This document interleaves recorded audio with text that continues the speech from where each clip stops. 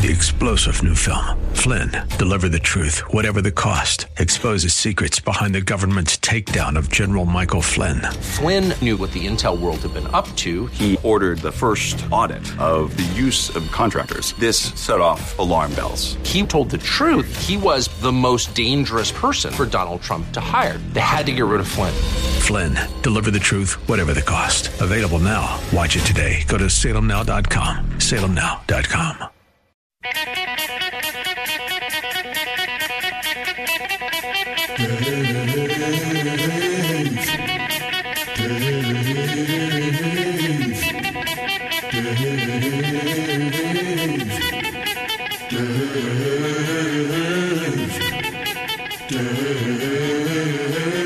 Elswick!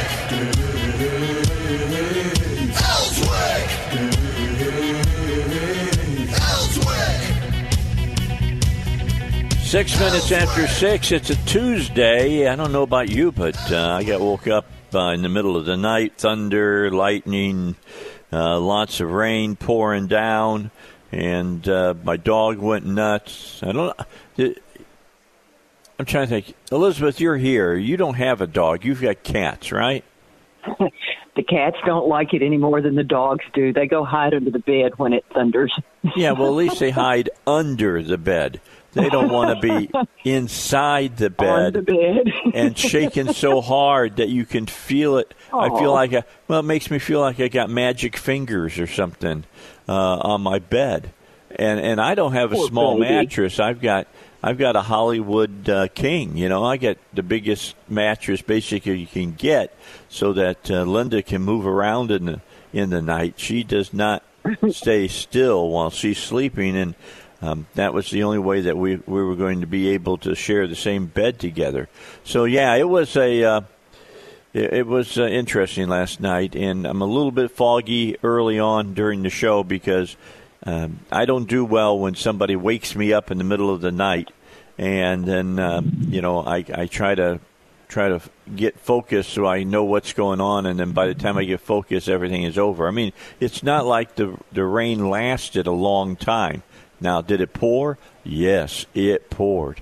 Monsoonal rains last night, gopher wood types of rains. But then it moved through. It was good. All right, so today is going to be a good day. They're saying we're going to have sunny skies today. It was supposed to have been just about 72, 73 yesterday, and got up where we were at to 82 here in Cabot. So I'm hoping that it's going to still be nice and warm today, so I'm excited about that. But what's got me really excited is everybody knows that I got to go in and do this hyperbaric chamber stuff every day for 2 hours, and that starts at noon or thereabouts, right around that time, and goes till about or past 2 o'clock. And they've got TVs so you can watch through the glass as you're laying in the chamber. Today, ESPN is going to start carrying Korean baseball. Their season starts, so I'll be able to watch some baseball, and it's professional level baseball, so that's good stuff. Okay, so do you usually watch Korean baseball? No, I don't. Right now I'm usually watching Major League Baseball here in the United States, but they're still sucking their thumb and lying in a fetal position somewhere. So when they decide they're going to play, I don't understand the big argument they're having about, we want to play without fans there. Okay, now I understand that. You don't want 40,000 people packed into a stadium with this virus still out there, and there being no vaccine, or they don't have enough, viral agents to fight against it. But this whole argument about, let's just put it on TV. Well, to me, that's the way to do it. That's the way I watch baseball anyway. I watch it on television, and the networks are paying bukus, and I do mean bukus amount of money to the Major League Baseball and the teams, and they're able to pay their players and all of that. And I'm not saying that losing the revenue that you lose from the stadium and selling hot dogs and all of that isn't a big deal, but it sure seems like to me you could get the season underway without fans being there to watch it and let the fans watch on television. I mean, I got to believe right now all of the major network television stations would love to have some baseball on for the sports-starved viewers out there. And they already got their contracts in vogue, so they should be able to sit down and put something together so they could get some Major League Baseball on. But it seems like to me, you correct me if I'm wrong, Elizabeth, that we have moved from flattening the curve to we want to crush the curve. And by that I mean we've gone from we have to understand that some people are going to die from the coronavirus, but now we don't want anybody to die. And I'm talking about we don't want anybody to die at all anymore. We want everybody to be, immortal that's out there. And that's just not going to happen. I mean, we just passed up here last week in number of deaths from coronavirus what we have during the year in people who die in traffic accidents, but they didn't tell everybody you got to park your car and you can't drive it. Yeah. Are you following me? Am I making any sense here, or am I comparing apples and oranges? I don't think it's apples and oranges. I do think that I think we understood about flattening the curve, and I think we did a really, really good job. I think what's missing from the picture is some reflection on what's happened since March, when we started in with all of this, when most people were pretty unaware. There's been a humongous amount of education. We've learned a lot. We've changed our approaches on many things. We're coming up with, treatments, and we're looking at drugs and vaccines. And yet it seems as though some people want to take it all the way back to square one and say, oh, my gosh, people are going to die. People are going to die. Yeah. We have to completely lock everything down. And it's actually getting better. It's hard. It's like they told us once before about a different political issue in Arkansas. I won't bring it up by specifics, but it's two bad choices, okay? Either a whole lot of people die or people die. And now we're in the second Here's phase. my key. People die every day. That's the whole point. And I'm not saying it's okay. Yeah, I'm with you, but here's my key. How many of the people that they're counting as coronavirus deaths had underlying huge medical problems that already had the person on the edge of death? Okay, and I got a thought on that one, because here's the deal. Yeah, they might have been on the edge of death, but how long would they have been around, perhaps, if they had not been taken out by COVID? So I see it both ways. I don't know. My big suspicion these days has to do with reporting, and it's not that I don't trust the numbers that we are seeing. I'm just not sure if we're, and it's going to sound funny, if we're measuring the correct things. Yes, we need to know about the number of cases. We need to know the number of hospitalizations. We need to know how many people have died. I want to see it per capita. I don't see a lot of that. What I see is what I call gross numbers. We have this many. Well, but compared to who else? And what is the severity of that? Just a number by itself without reference tends to do nothing but scare people, in my opinion. Well, and they're doing a pretty good job of it. This report that leaked out now talking about if we reopen the economy, how many, hundreds of thousands of people are going to die and whatnot. That's one report out of, I'm just telling people to understand something. When I was in the military, I worked in a top secret sector at times and I saw a lot of information. I was lucky in the job that I did in the military. My job was conveying information to the general public and to, people who were active duty in the Army, Navy, Marines, all branches of the service. And the bottom line was that I saw all kinds of scenarios that they ran past us to look at. And you went from thousands of dead to millions of dead. I'm just telling you, you got to know they've got to. This is a FEMA report or something. They've got to understand that not all reports that you see are, quote, what I like to call legitimate reports. They're scenarios. They're thinking out loud, so to speak. What do we do if this happens, if that happens? And people don't understand that for the most part. They just see, as you said, they see some numbers, and then they go absolutely bat guano over it. Well, and I believe, of course, that the media intends to do that. I don't think they're really out there trying to help us understand. I think they're spreading propaganda. That's a whole different issue.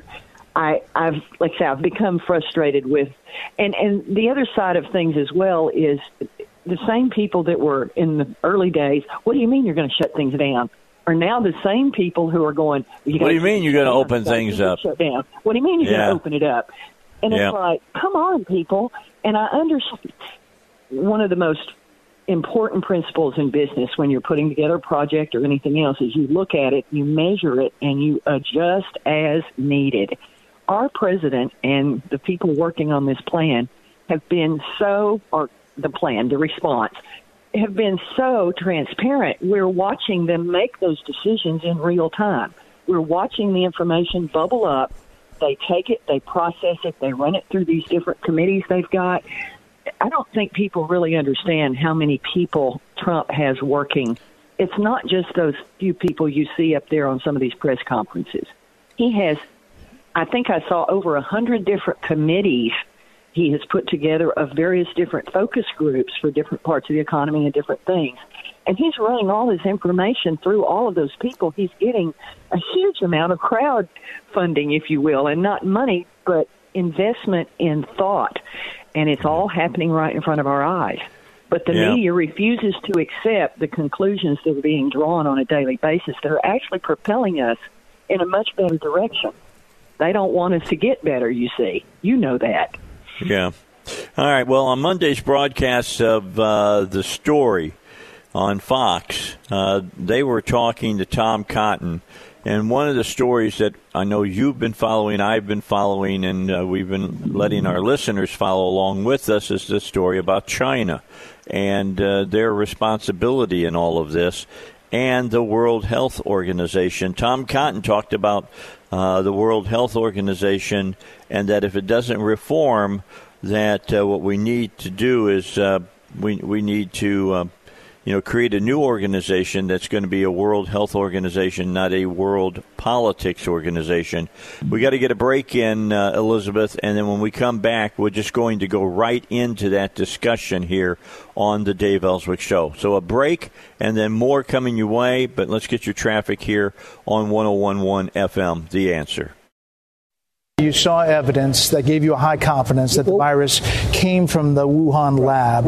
Not that it was created there, perhaps, but that it came from there. At the right time, Can you illuminate any more about that? Yeah, we're going to be given a very strong report as to exactly what we think happened, and I think it'll be very conclusive. President Trump last night echoing Secretary of State Mike Pompeo, who says there's enormous evidence that connects the origins of COVID-19 to the Wuhan lab. The WHO says that if the United States has it, they should let them know. The Associated Press has also obtained a U.S. intelligence report that concludes that Chinese leaders initially concealed the severity of the virus to hoard medical supplies from the rest of the world. But the headline over all of this is a brewing escalation of tension between the United States and China over this whole situation. So where is this headed? Joining me now, Senator Tom Cotton of Arkansas, a member of the Intel and Armed Services Committee. Senator, always good to have you with us. Thank you for being here tonight. I'd like to start by playing a soundbite from Dr. Mike Ryan, who is the WHO Executive Director. He was asked about this enormous evidence. Here's what he said. We have not received any data or specific evidence from the U.S. government relating to the purported origin of the virus. So from our perspective, this remains speculative. If that data and evidence is available, then it will be for the United States government to decide whether and when it can be shared. But it's difficult for WHO to operate in an information vacuum. How's that going to work out, Senator? Well, they also haven't gotten a lot of information from the Chinese Communist Party either. But, Martha, look, all of the evidence points at one of those two labs in Wuhan where they researched bat-based coronaviruses. We know the Chinese lied about it originating in the food market from at least as far back as January, where they apparently didn't even sell bats of any kind, much less the species of bat from which we believe this virus migrated from or into humans. But all of the evidence, although it's circumstantial to be sure, points at those labs. If China wants to dispel any kind of suspicion about those labs, which is present all over the world, then they should open up their labs and open up Wuhan and tell us exactly what happened there and let us review all the safety protocols in place. They are definitely feeling the global heat on this, so that would certainly behoove them to do that. If they want to, clear this up in everybody's mind, they should be very forthcoming with what they have. I don't think anybody expects that that's going to happen anytime soon. But there's discussion in the National Security Council in the United States of starting a different sort of global medical organization that is not so beholden to China, that would include Taiwan as well, which I would imagine would not sit very well with the Chinese government. Do you think that's what should be done? We very well may need to do that, Martha. I've said for weeks now that Dr. Tedros and his team needs to leave the WHO and leave now.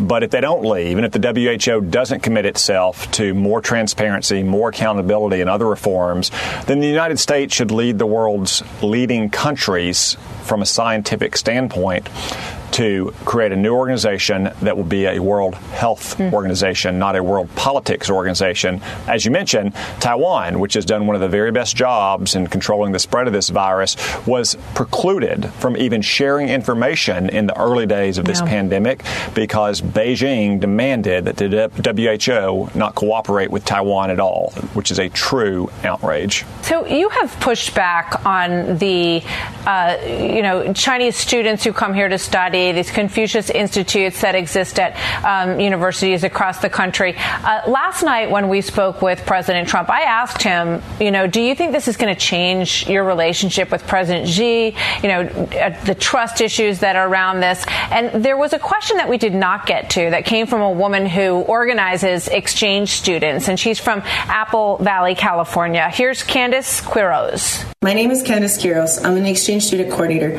I have students come from China from high school age to university age. They come from 1 week to a whole school year. How will the COVID-19 impact any further exchange student programs? With all of the hate and degrading that the Chinese people are enduring, will the American people please stop blaming the Chinese people for their government's actions? What would you say to Candace, Senator? Well, first, Candace, it's very important that we not blame the Chinese people. The Chinese people are the first and the worst victims of the Chinese Communist Party, both in this pandemic and going back 70-plus years when they've killed tens of millions of their own people.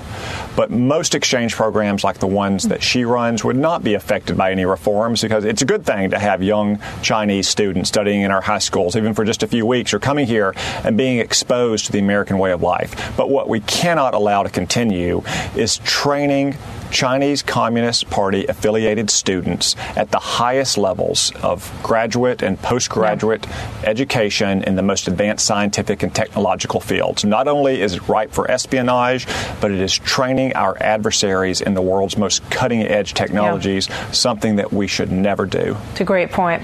I want to squeeze in one more with you. The Chinese ministry warned President Xi that there could be potential for armed confrontation even with the United States because of the tensions that they claim are as bad as they were during the Tiananmen Square situation. So they're concerned about how this looks for them on the global stage with this pandemic. Where do you think this is headed, and what do you think China will do to try to fix that reputation globally? Well, Martha, I saw that report that said that Chinese Communist Party sentiment is at its highest peak around the world, not just in the United States, since the Tiananmen Square massacres, and it should be. China is a pariah state, and it's time for the world to change our relationship with China because China has not changed its behavior for 30-plus years. Well, we'll see. We see some video from a while back of President Xi with President Trump. A lot of trade negotiations to be worked out, so we're going to see where this goes. Senator Cotton, thank you. Always good to see you, sir. Thank you, Martha. All right. That's our junior senator, Senator Tom Cotton, and talking yesterday on Fox News, and had some very good things to say. And I like what he had to say about the students that were coming here from China. I agree that some of those students should be able to come, but the students that are coming here to be in the our universities and are going to be studying quantum physics and very important things that deal with American technology, I think that they should be blocked from that. They're taking that stuff back to the CCP. So with that in mind, you just can't have business as usual the way China's doing business as usual. What do you think, Elizabeth? We got 1 minute. China has gotten their fingers into so many things that we've done. Again, with us looking the other direction, I am particularly concerned, and I've been very alarmed about the Confucius Institutes and this encroachment into all the areas of our world, because we are a free country, and they are using every bit of our freedoms against us to come into our country and use our own resources against us with propaganda. We don't need this, and we're allowing it. We're allowing it. Well, and I agree. When we come back, let's pick this up. We'll talk about it some more. It's just that I believe that we can honestly see about the way that the Chinese Communist Party is acting, that they have moved us, I believe, into another Cold War like what we had with Russia in the 50s, 60s, and early 70s. News is now. If you've been following this show for any length of time at all, you know that I'm not a big communist lover. I definitely don't like any communist government around there that's anywhere in the world. I don't like Cuba. I don't like Venezuela. I don't care for Russia, and I don't care, of course, for the Maos over there in China. And they when you look at land mass and people, they control a lot of people and land mass here in the United States. And China, over the last 15 years, has been building their military and all kinds of stuff. And whether it's been a Republican in the White House or a Democrat in the White House, it's as if people are sitting there and just kind of shrugging their shoulders and go, oh, so what? I mean, business and, Governor Hutchinson is like this. You got businesses over in China that want to come to work in the United States and in Arkansas. And it seems to me that we have to be a lot more diligent about which businesses we're allowing, because all the businesses, for that matter, in China are entwined with the Chinese Communist government. We all need to understand that. There's not a single thing they do that's not dictated by the Chinese Communist Party. I don't know why people don't understand that. Well, some are more so than others, and I think that's something that they got to work through. But Secretary of State Pompeo talked about this to the governors a couple of months ago. I asked Heidi to look in our archives with that speech that he gave them. I've got it. I want to talk about the Confucius Institutes. You may not know, but the Chinese government has a Confucius Institute on the University of Central Arkansas over there in Conway. And it is known that these institutes are not there to teach Chinese students the wonders of democracy and Republican forms of government. They are there to teach our students why they need to be good commies. Definitely. They need to get their Book of Mao and be ready to march in the streets. See, I remember that stuff. A lot of people don't remember that stuff. I remember all that. Even the Beatles, who were revolutionaries in a sense at one time, moved away from, embracing what was going on in communist Russia and communist China. I mean, that's why they talked about, they wanted to talk about if you're hanging out with Chairman Mao, I'm not into that anyhow. I mean, that's all stuff that you got to understand. They even understood what the communist Chinese were up to. But here's the Secretary of State, again, Pompeo, talking to the governors. Listen closely to what he says, and then we're going to get a break in the middle of this. If I think that we need to play both segments, we'll play both segments. But and then Elizabeth and I are going to talk about it. Bible Guy's coming up at 7:06. But right now, here's Secretary of State Pompeo. Last year, I received an invitation to an event that promised to be, quote, an occasion for exclusive deal-making. It said, quote, the opportunities for mutually beneficial economic development between China and our individual states are tremendous, end of quote. Deal-making sounds like it might have come from President Trump, but the invitation was actually from a former governor. I was being invited to the U.S.-China Governors Collaboration Summit. It was an event co-hosted by the National Governors Association and something called the Chinese People's Association for Friendship and Foreign Countries. Sounds pretty harmless. What the invitation did not say is that the group I just mentioned, is the public face of the Chinese Communist Party's official foreign influence agency, United Front Work Department. Now, I was lucky. I was familiar with that organization from my time as the director of the Central Intelligence Agency, but it got me thinking, how many of you made the link between that group and Chinese Communist Party officials? What if you made a new friend while you were at that event? What if your new friend asked you for introductions to other politically connected and powerful people? What if your new friend offered to invest big money in your state, perhaps in your pension, in industries sensitive to our national security? These aren't hypotheticals. These scenarios are all too true, and they impact American foreign policy significantly. Indeed, last year, a Chinese government-backed think tank in Beijing produced a report that assessed all 50 of America's governors on their attitudes towards China. They labeled each of you friendly, hardline, or ambiguous. I'll let you decide where you think you belong. Someone in China already has. Many of you, indeed, in that report are referenced by name. So here's the lesson. The lesson is that competition with China is not just a federal issue. It's why I wanted to be here today, Governor Hogan. It's happening in your states with consequences for our foreign policy, for the citizens that reside in your states, and indeed for each of you. And in fact, whether you're viewed by the CCP as friendly or hardline, know that it's working you. Know that it's working the team around you. Competition with China is happening inside of your state, and it affects our capacity to perform America's vital national security functions. I want to set the context today for this topic. At the end of the Cold War, America started to engage with China heavily. It made good sense. We thought that the more we interacted, the more it would become like a liberal democracy, like us here in the United States. It didn't happen, and you all know this. Indeed, under Xi Jinping, the country is moving exactly in the opposite direction. More repression, more unfair competition, more predatory economic practices, indeed a more aggressive military posture as well. But you should know, this doesn't mean we can't do business with China. I had an operation when I ran Century International. We had a small office in Shanghai. We can find places to cooperate when our interests converge. You can see that in the first part of the trade deal that President Trump got done, signed last month. We're happy about that. It was the right thing to do. That was indeed a deal that was good for both the United States and China. And these economic ties are powerful. They're important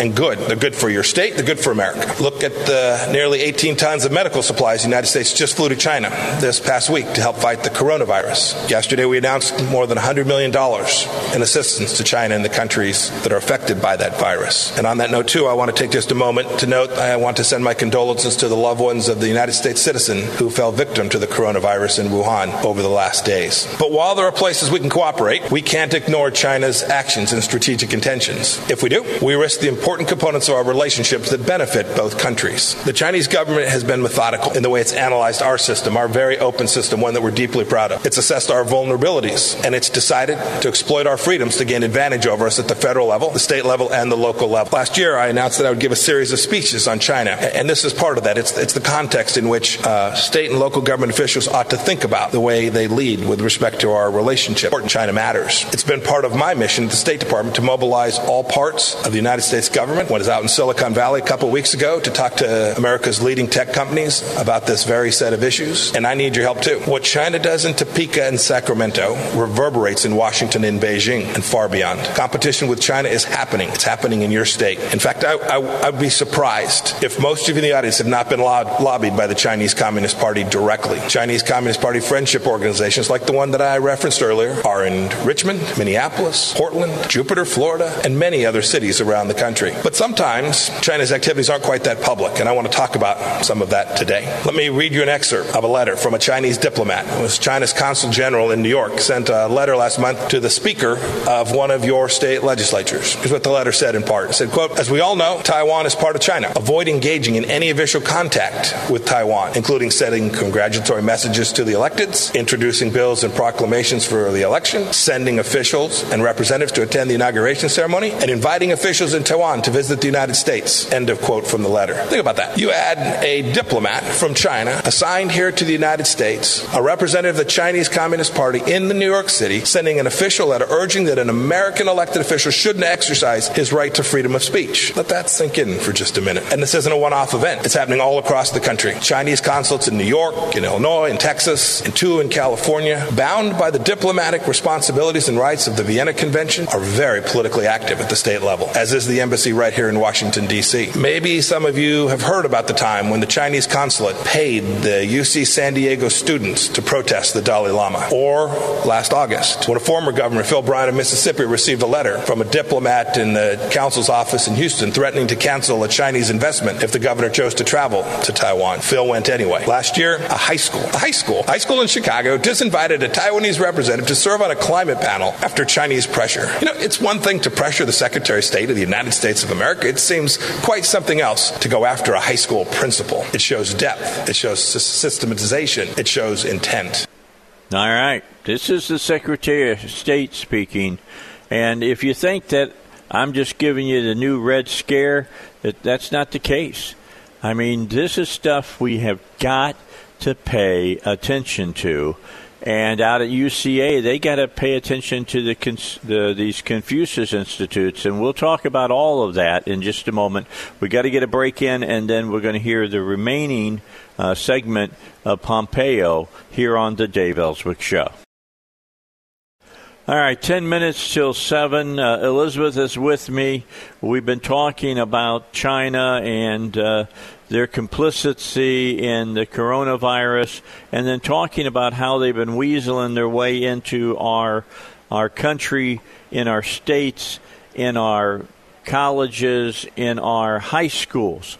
And Secretary of State Pompeo gave a speech about this just a couple of months ago. I played this quite a few times, but it calls for being played again, and then Elizabeth and I will follow up with some facts. She's got some facts about the Confucius institutions we want to share with you as well. But right now, let's finish up with the Secretary of State. Chinese Communist Party officials, too, are cultivating relationships with county school board members and local politicians, often through what are known as sister cities programs. Look, this Chinese competition is something you all know. It sits in the back of your mind, but you have many duties, and you are busy people. But this competition is well underway, and while these might seem like local matters to some, the cumulative effect is of enormous national importance and international significance. Of course, too, our public educational institutions are another arena of competition with China. I know, governors, you don't run these institutions on a day-to-day basis, but you often have impact on the people that do. The FBI director, and I think the Attorney General too, talked yesterday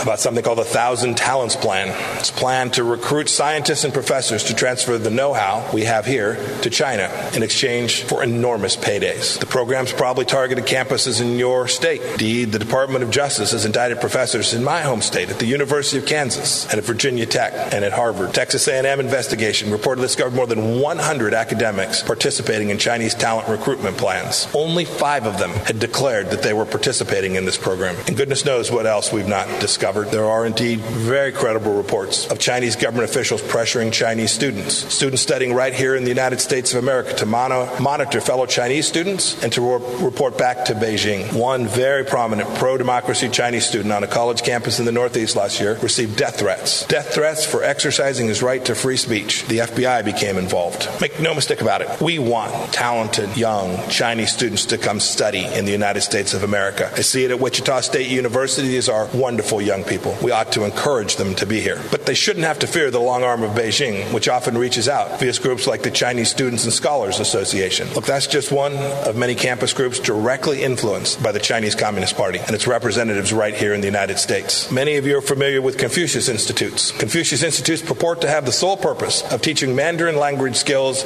and Chinese culture. A bipartisan Senate committee found last year in 2019 that the Chinese Communist Party controls nearly every aspect of the Confucius Institute's activities here in the United States. Over the past few months, the University of Missouri, the University of Kansas, the University of Maryland have independently decided to close down their Confucius Institutes after conducting their own reviews. And schools in 22 other states are doing or have already done the same. Sadly, China's propaganda campaign starts even earlier than college. China has targeted K-12 schools through its Confucius Classrooms, the CCP's program, to influence kids in elementary, middle, and high schools around the world. Do you know that we have no ability to establish similar programs in China? I'm sure that doesn't surprise you. President Trump's talked about reciprocity in trade. We should have reciprocity in all things. Today, they have free reign in our system, and we're completely shut out from theirs. As of 2017, there were 519 of these classrooms in the United States. Beijing knows that today's kids are tomorrow's leaders. The China competition is happening. It's happening in your states, and it's a competition that goes to the very basic freedoms that every one of us values. And when it comes to doing business, I'm asking you to adopt a cautious mindset. In the words of President Reagan, when you're approached for introduction or a connection to a deal, trust but verify. I know you all have power over pension funds or the people that run them. As of its latest public filing, the Florida retirement system is invested in a company that in turn is invested in surveillance gear that the Chinese Communist Party uses to track more than 1 million Muslim minorities. California's pension fund, the largest public pension fund in the country, is invested in companies that supply the People's Liberation Army, puts our soldiers, sailors, airmen, and Marines at risk. And is the case for many Chinese companies too. No Sarbanes-Oxley. Their books are not wide open. So it's difficult to know if the transaction that's being engaged in is transparent and fair and follows the rule of law. Now, all of these things may well be legal, but the question is, do they demonstrate good judgment and preserve America's national security? I want to urge vigilance on the local level too. In the District of Columbia, there have been concerns raised that the new metro cars manufactured by China could be vulnerable to cyber threats. So again, it's worth trusting but verifying. There are federal officials prepared to help you work your way through these challenges when they arise. Don't make separate individual deals and agreements with China that undermine our national policy. I know none of you would do so intentionally. Let us help you make sure we're getting it right. We're here to help. The Trump administration wants to help. There are so many things we have already done. Last year, we issued a letter to state governments. It reaffirmed that Taiwan remains a key business partner and a friend in every other way. We've strengthened the review process for Chinese companies that are investing in your states. We've revoked visas for so-called research scholars who abused their privileges by teaching at Confucius classrooms and made sure that they departed the United States. We've banned scientists from the Department of Energy, which oversees America's 17 largest nuke labs, including our nuclear research facility in New Mexico. We did so because they were participating in Chinese talent recruitment programs. We've directed 2 Chinese propaganda outlets, the Chinese Global Television Network and Xinhua News Agency, to register as foreign agents. And we at the State Department have started to require Chinese diplomats to comply with the same rules we comply with when we're in China. Chinese diplomats now must notify the State Department in advance of official meetings with state and local officials. They must declare their official visits to U.S. educational and research institutions as well. This is just fairness, reciprocity, basic common sense. This is not an onerous restriction to put on China. Look, I know it's 2:30 on a Saturday afternoon. There were lots of good things we could do. I hope you will all take on board what I've said today. You all have important missions leading your states. These are complex, difficult jobs. You have the task to create jobs and opportunity in your state for your people and attract human capital and investment that undergirds our prosperity. It's a tough job, and you get curveballs every day from all across the place. But don't lose sight of the competition from China that's already present in your state. Let's all rise to the occasion and protect our security, our economy, indeed all that we hold dear, all of those freedoms. It's what leaders must do. It's what we do as Americans. I hope God will bless each and every one of you, each of your states in the United States of America. Thank you for letting me be with you. All right. That was Secretary of State Pompeo. I think that second part of his speech is very, very chilling. That the communist government, the Chinese communists, are not only working on our college campuses, but they are also working K through 12 in our high schools. And they're doing it by luring, by putting out their carrot is dollars. That's exactly what it is. It's dollars. A lot of these college professors are getting big stipends from the communists to promote these Confucius institutes and things of that nature. Now, Elizabeth is with us. We got a couple of minutes here, Elizabeth. Run through some of the facts that you've found out about Confucius institutes. Well, in 16 years, they've done a lot. They started in 2004. You've also heard of the sister cities kind of thing. This is part of what China's doing to get into our culture. That's how they started, how some people became aware that they were getting into our culture. China has spent $158 million supporting Confucius Institutes. That was only up to the last couple of years, so I bet they've spent a lot more than that. China considers this to be its most powerful soft power platform. State Department says so. They also have said just since February they've had, the speech with Pompeo was out in early February. By February 24, China had come out and said, not only do we hear you and see you, but we will optimize the spread of Confucius Institutes, and we consider it to be a key piece of our platform. So they are not even trying to hide the fact that they are very involved in using these educational endeavors, a key part of the government policy. We have 70% of the schools in the country who have gotten at least $250,000 from China for these Confucius Institutes. 70% of these schools did not report that income through the Department of Education. Hold that thought. We got to come back. We're going to have the Bible guys and Robin Lundstrom, and then at 35, we'll talk more about this here on the Dave Elswick Show.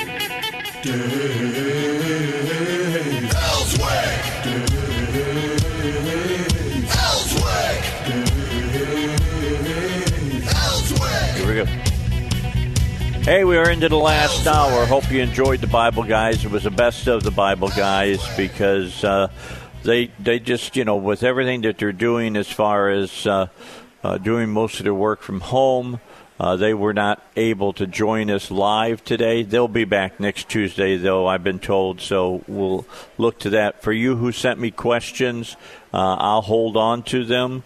And I had already forwarded several of the questions to the guys, so they have them in their possession now, and they'll be ready to answer them next week.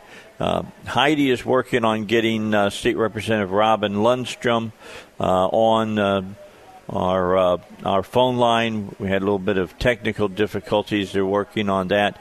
Elizabeth is back. She's with us, and we spent most of the break during the Bible guys talking about some different strategies that I won't get into, but we're going to work on some stuff that needs to be worked on, no doubt about that. About 7 minutes after 8 right now. I hadn't told everybody about the weather yet, so let me give everybody weather from the Dave Elswick eye view of weather.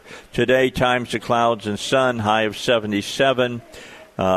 Tomorrow for Hump Day, mostly sunny and pleasant, 73 degrees, and Thursday, partly sunny, nice, 70. Now, if you're following that, you can see the temperatures dropping a little bit. It's going to get a little bit cooler over the weekend. I mean, Saturday's high is just going to be 66, but we'll build up again. They're talking about by next weekend we'll be up into the low 80s again. As far as that's concerned. So just keep that in mind. Currently looking at our temperatures around the area here in Cabot, 66. That's where I'm located at, sitting in my dining room. Conway is 66. Pine Bluff is 70, Hot Springs 66, Little Rock 68, and up in Fayetteville, where we're being joined by State Representative Robin Lundstrom in that area up in northwest Arkansas. You guys are in at a very cool 58 degrees, Representative. It's nice and cool up there. We're starting to smolder down here a little bit. Not bad, though. It is God's country. It is God's country. That's true. I understand. Elizabeth Sotolaro is with me. She's usually with me when we're over for the sessions. She joins me today by phone as well. I love technology when it works. Here we are doing the show today. I'm in Cabot. Elizabeth's in Conway. Heidi is in Little Rock running the show, and up in northwest Arkansas is our state representative, Robin Lundstrom, who is, as far as I'm concerned, in the last general session, was the most outstanding conservative during the session from the House. And I don't have any problem in saying that. You did a fantastic job, State Representative, and we wanted to get you on today because the governor is reopening the state. The stock market today is up almost 300 points right now. Looks like we might get past 24,000 on the Dow. Oil is up. Has moved up over 2%. That's really good news for people who work out in the oil patch, and I'm excited because maybe this economy is starting to ignite again. I saw the letter that the state House sent to the governor. I've had on Senator Ballinger yesterday. I had on State Representative Bentley yesterday. I wanted to have you on today to talk about those letters and saying to the governor, hey, look, you've done a fantastic job thus far. We sure would like it, though, if you'd be a little bit more aggressive on reopening things here in the state. Did I read that correctly, the way that you guys meant that to come to the governor? Yes, that is precisely correct. Well done, and now it's time to turn it over to the people of Arkansas and trust them to get the job done. All right, I'm excited. I got to tell you, I'm excited. I've been waiting for this day, and I think, you tell me if you think I'm wrong. I think our economy is going to be pretty much a V. I think we have bottomed out, and I think now we're ready to shoot back up again. I think so too. I just don't want us to micromanage and handcuff our businesses. I think we could take it one of two ways. We could end up flattening our own curve economically, or we could have a V and let it shoot up. And that's really up to us. And we also have to remind ourselves the governor's directives are only towards those businesses that he closed, the restaurants, athletic centers. If you were a business that voluntarily closed, you can open. Okay. So there's two different things going on there. If you're a Main Street shop that sold books or sold something, you don't have to stay closed. You're not under any of those directives. Oh, fantastic!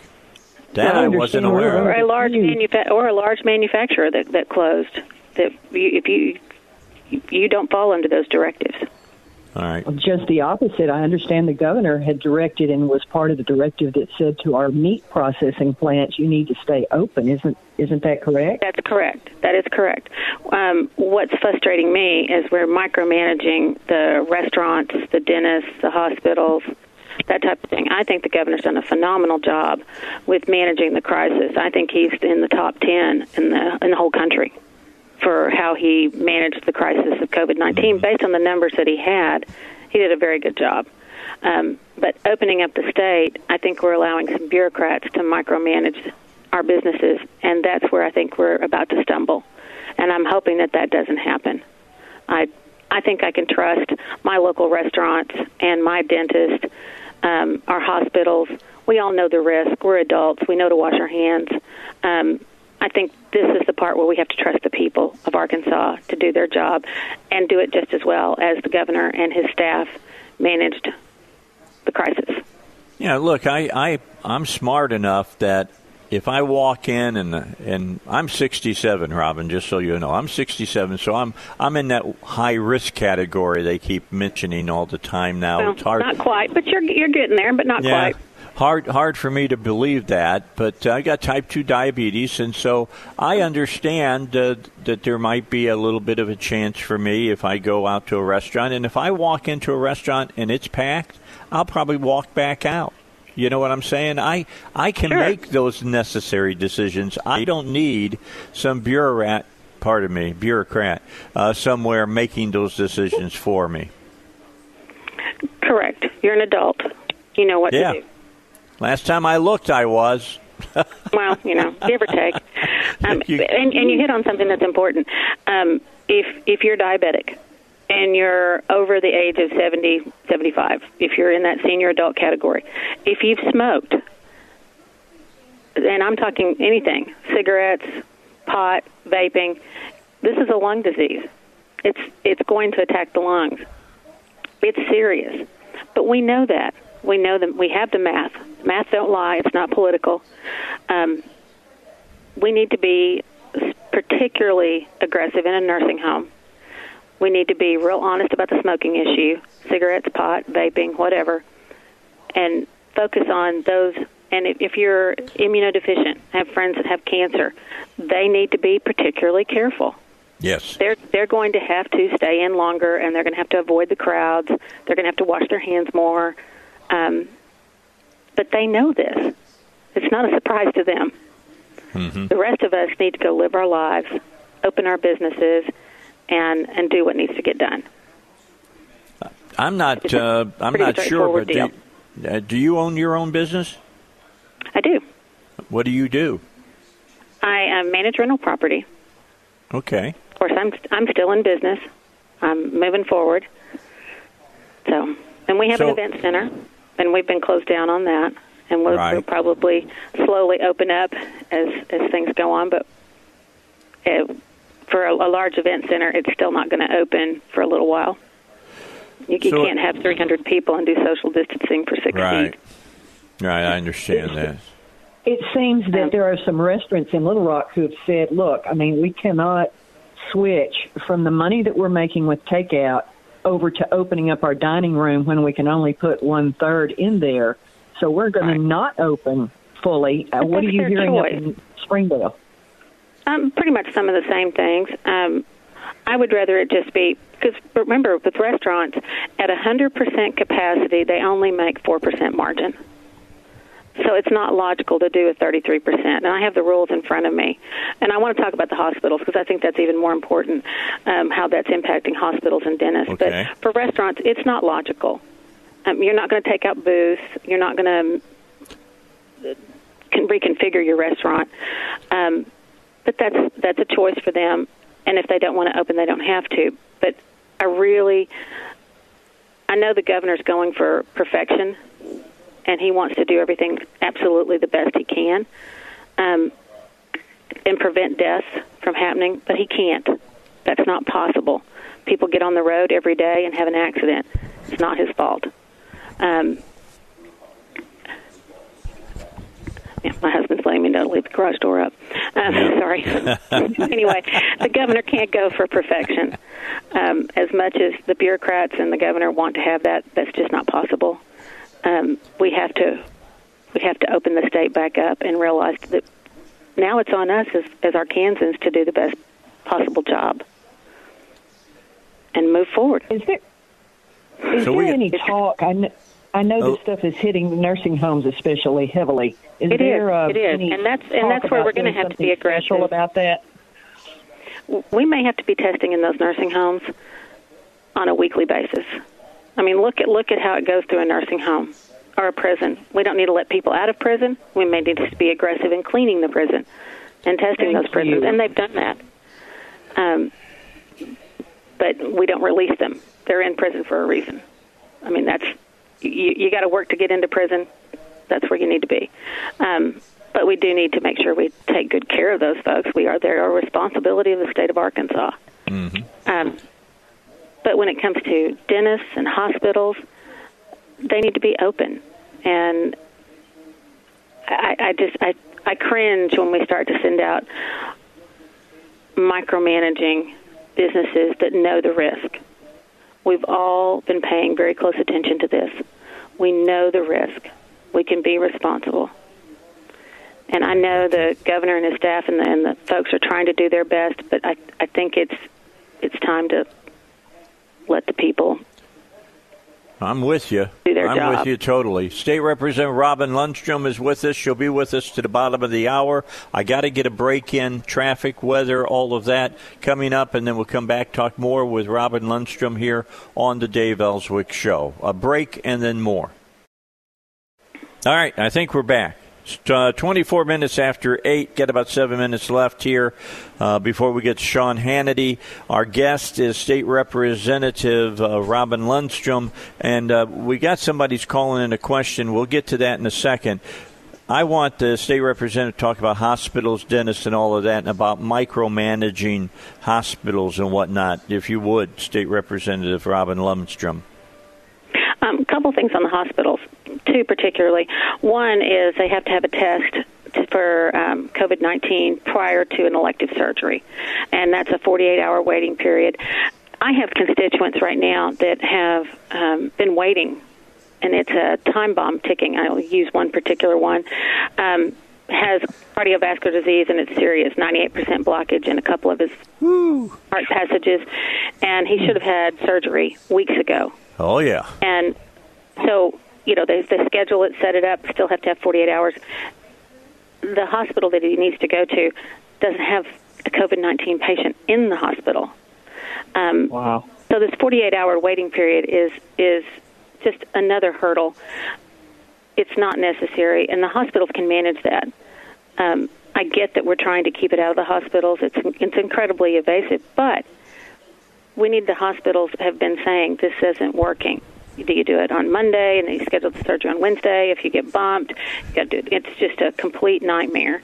So that's having an issue on preparing the whole surgery suites, and there's a whole process that goes into this. I'm not a hospital administrator, but I'm hearing from hospital administrators, and I'm hearing from doctors that are very frustrated. Dentists are lighting us up. They are perfectly capable of managing their dental practices, and they're ready to go back to work. There are folks that need attention, and this is frustrating them as well. One hospital in our area, Washington Regional Medical Center, has done a phenomenal job, and they've had to lay off, and I've got a text from the administrator, 305 of their employees. And there's no reason for that. People can go back to the hospital. It's the cleanest now than it's ever been. And Washington Regional is one of our premier hospitals in this area, and they need definitely need a shout-out. When Katrina and H1N1 hit, there were grants offered by the Bush administration, and those grants were to do a pandemic and crisis plan. A lot of hospitals didn't take them up on that money. Washington Regional did, and they did a pandemic plan, and they were ready 11 years ago. And they war-gamed that, had a trailer brought in the back of the hospital, had ventilators, PPE, everything set up for all their employees, every patient, to cover that hospital. And they've been prepared for 11 years. Talk about, and they took it seriously, and they war-gamed it. Major kudos. But right now, they can't even, they had to lay off people. And that just, to me, it's just it's a mind-boggling. And we need to go back to work. All right, let me jump in here. We got 3 minutes, and Heidi has a question. Read that question, Heidi. Yes, sir.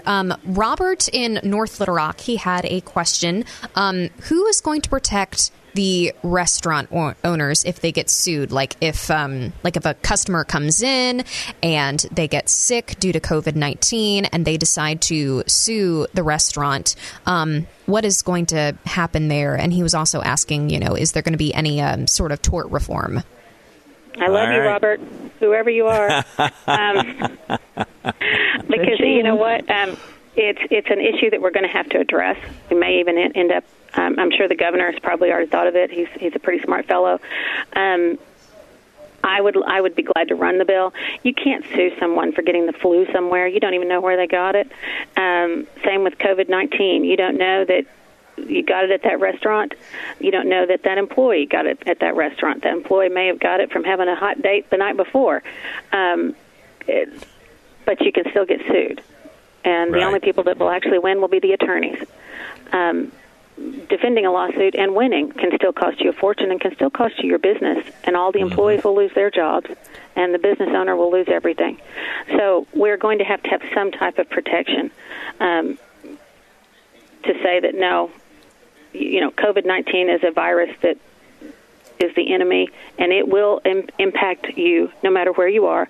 We just have to be smart, and we need to be realistic. I went and looked up the number of deaths in Arkansas, and the latest and greatest at CDC, and it was quite interesting. The number of deaths in Arkansas, COVID-19 is not the biggest enemy that we face.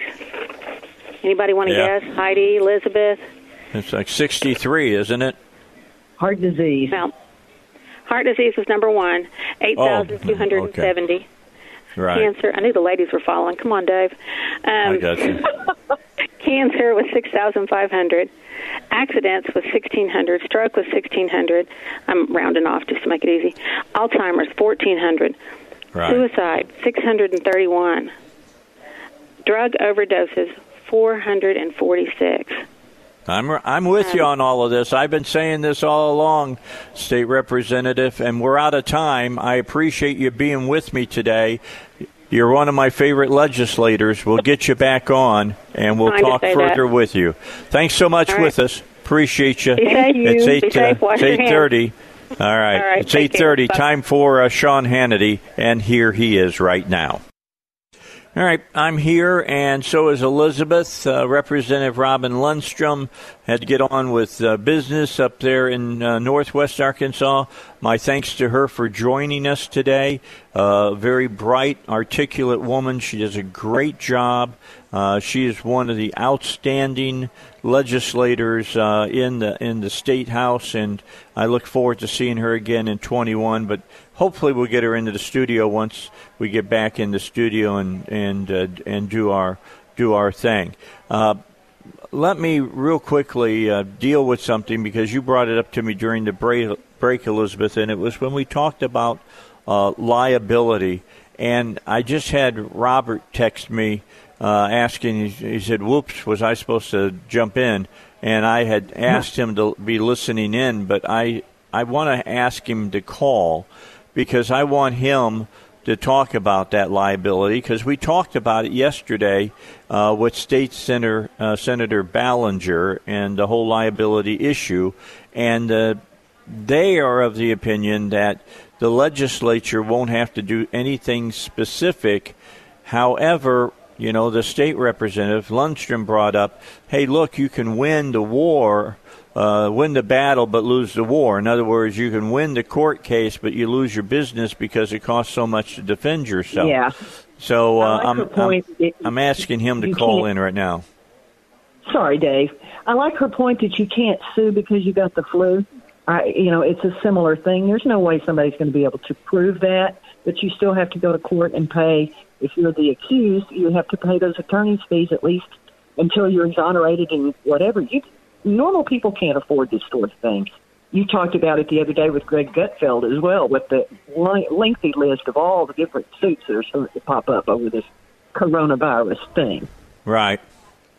Yeah, it's already started, and I understand that the majority leader in the Senate wants them to do something, but here's my key. I don't want to take away the ability for a person's day in court, if you know what I'm saying here. Everybody has the ability for their day in court. However, there's got to be something to, if judges aren't going to throw things out, then there's got to be some way of protecting businesses from stupid judges. On the liability side, certainly Rob can speak to this better than I can. Yeah, he's on with us right now. Say hi to him. Hi, Robert. Talk hey, how are you all doing? Faith. Good. Yeah, bad faith liability, though. Bad faith is always going to be there. That's a different issue.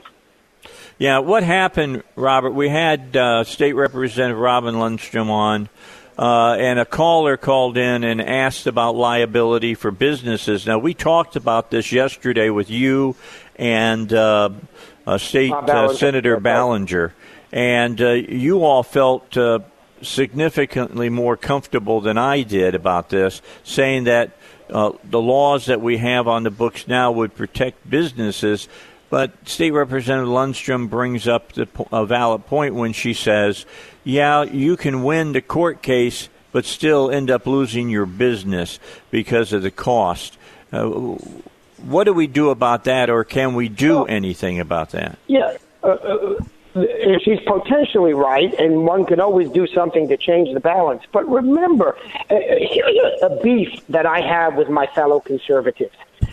Conservatives tend to be anti-court, anti-litigation. Well, you're saying we're too litigious, they say. And you've heard that from me. Yeah, well, of course I have. I hear it from all my conservative friends. And let me tell you why I think it's the case. I think because conservatives tend to be more on the side of business owners, in other words, those who are getting sued versus those who are suing. But the fact is that we have a system where you can go to court so that you don't grab a baseball bat or an AR-15 to resolve a dispute. So there's a reason we have litigation. It's to avoid violent interactions. And it is true that some litigation results in excessive expenses for the defendant who ultimately wins. And there are ways perhaps to address that better in the future. But it's also true that courts routinely, indeed I dare say excessively, dismiss cases very early on in the process. And so the costs are not significant overall in that context.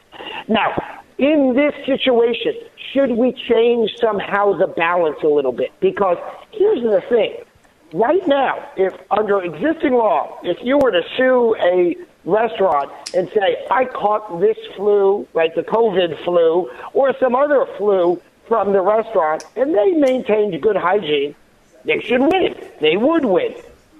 So where's the problem? The problem is if somehow courts started saying to restaurants, sure, you let in people, but you didn't have a guy standing there with a temperature gauge and a swab and a doctor evaluating each patient. In other words, changing the balance that we would normally expect. I wouldn't expect to see that, but that would be somehow an alteration of existing law. Under existing law, restaurants are not responsible. Now, for that, what happens if you had a restaurant that said, hey, come on in, we're going to fill to capacity, we're going to keep the tables just as tight as they were, even in the beginning, and all bets are off, and someone caught the COVID, and someone who caught it sued the restaurant.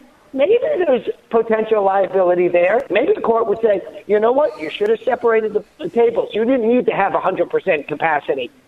So what is reasonable today may very well be different than what was reasonable before the COVID, and I can see that. So I do think restaurants should take some additional precautions. Are the restaurant workers wearing masks as they prepare your food? Yeah, I think that's probably a good idea these days. Are they wearing gloves? I think that's always a good idea because, as you know, I'm a germaphobe. So certainly these days, I would be pleased to see them wearing gloves.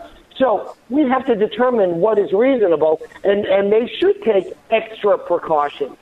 You could always change the law. The legislature could always change the law and say restaurants will not be liable for people catching COVID regardless of whatever they do. I don't think that's a good idea. I think they need to take some reasonable precautions, but one could write a law that changes that balance. I wouldn't recommend it. All right. So we had this discussion yesterday, and I'm not totally sold on it, but that's okay. Mm-hmm. It's better than I think people who say just let it go the way it is. See, I'm of the opinion that judges should look at somebody comes in and says I get COVID at this restaurant, and the person followed the rules that are out there and whatever. And number one, how do you prove you got it while you were at that restaurant? I just think judges should say, doesn't have any merit and move on. But I think too many. They would, though. Just to be clear, Dave, based on the description that you just gave, overwhelmingly that case would be dismissed. And the state judges in Arkansas are even quicker to dismiss cases than across the country on average. So I do not think the cases you described would result not only in liability. I don't think that would happen. I don't think the case would go on very long at all. Well, here's the only caveat I would like to put on that. Whenever somebody thinks that they can hit the lotto by getting somebody to pay them money because they don't want to go to court or whatever, if they do go to court, that if the plaintiff loses, they got to pay all of the cost associated with the trial.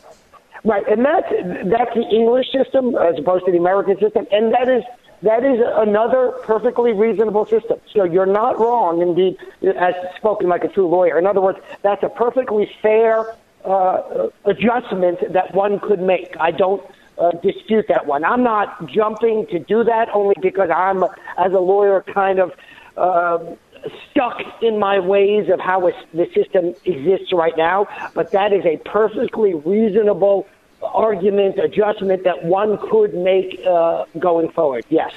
Okay, let me jump in, and I'm just wanting to push this over to Elizabeth because she's in on this. Yes. Bottom line, Elizabeth, if we could get something like that, which would say the plaintiff would have to pay for court costs if they lost on a jury trial or on a judge trial, whatever, on something like this, would that make you more feel safer for the businesses out there?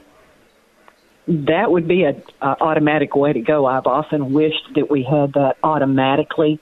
Again, though, some of the processes last long enough that people literally just can't hang on until that point that they win or lose.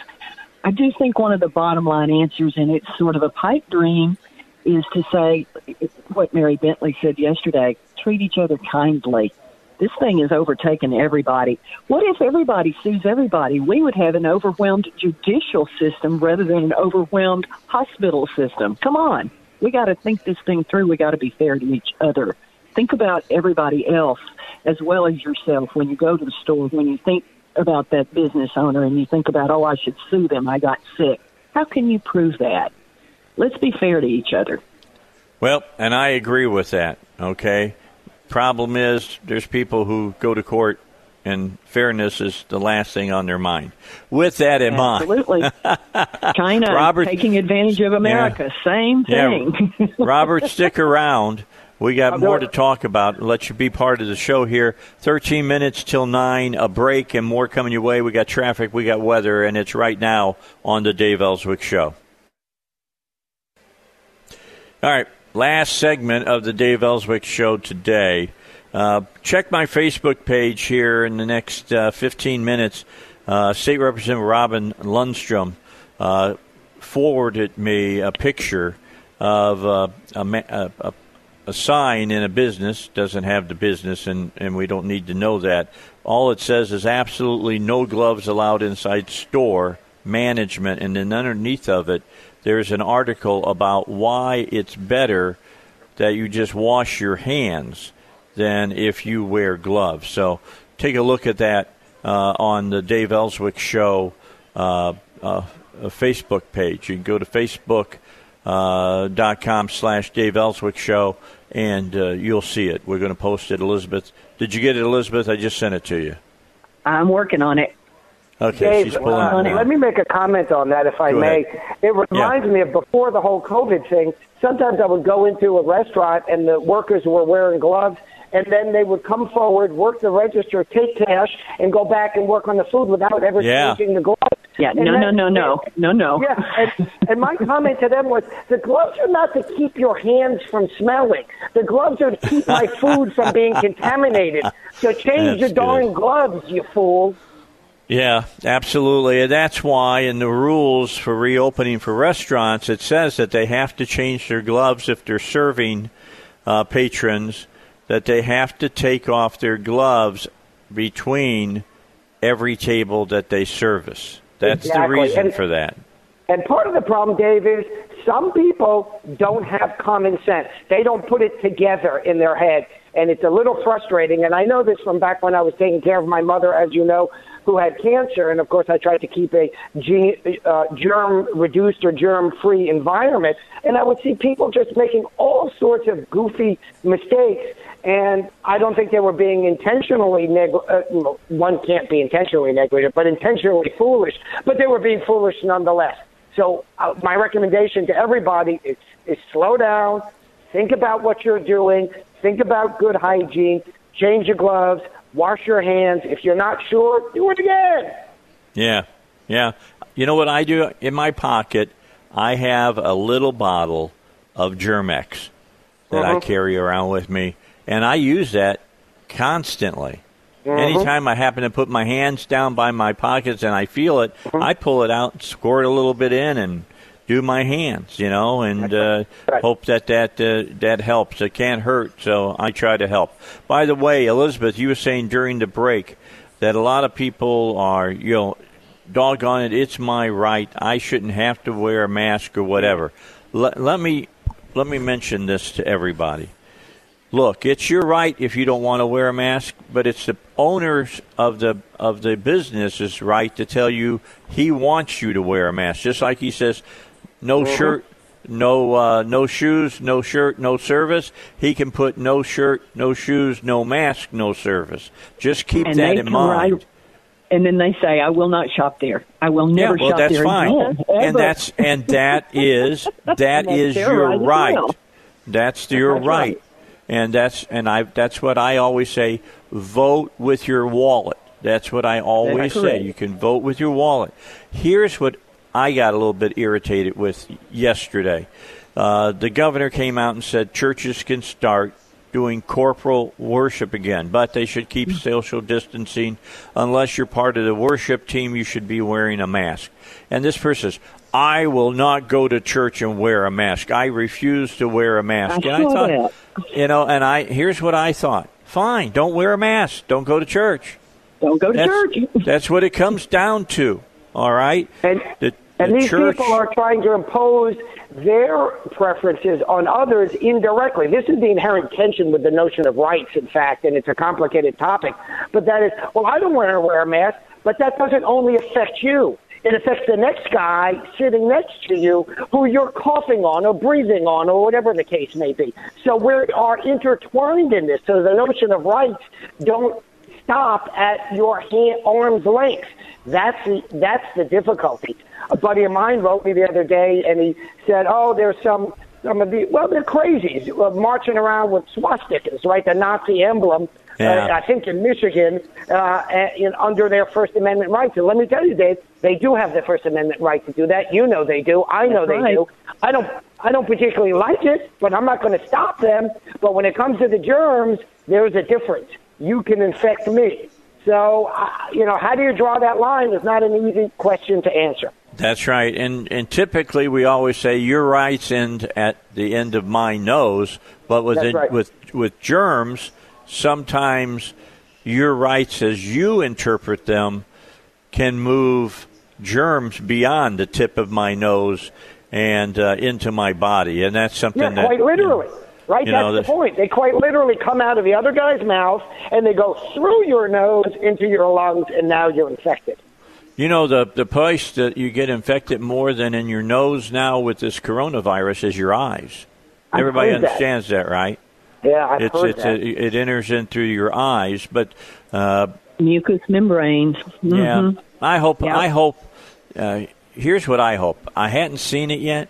I personally want somebody to make masks that have a Christian or a Jewish overtone, or I guess even a Muslim overtone.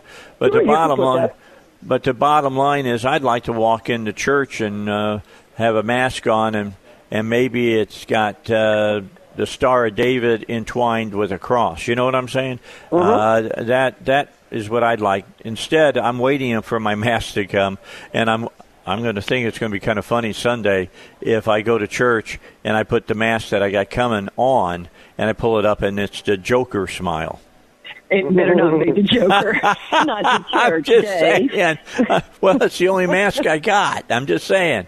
I'd have that ugly smile up there, back there, sitting in about the fifth row from the back, where I typically sit and feel comfortable. But yeah, it's going to be great that churches can get back together this weekend. I don't know how many are. I haven't heard from New Life Church. That's the church I belong to. I haven't heard from Rick Bezet. I sent him a text asking if we're going to be open for business, so to speak, or if they're going to continue doing the YouTube video. They may do the YouTube video consistently still, and then have worship service as well. I don't know how it's going to work. I'll try to get him on and let him talk about that this week. And if you'll send me information to Dave at salemlr.com, tell me what your church is going to do, and I'll try to let everybody know. I'll put it all together, and I'll read them on air. How's that? So that's the way to do it. All right, we're out of time. It went fast today. It always does. Robert, thank you for coming on the air. Thank you, my friend. God bless. I needed you on today to go over that the whole liability thing again. Elizabeth, a great show as usual. I love it. Thank you so much for being with you. And let me let you guys, I sent this to Elizabeth, Robert. I don't know if you've seen it or not, but the Israelis think that they may have found a cure for COVID-19. That would be great, obviously. Not a vaccine, a cure.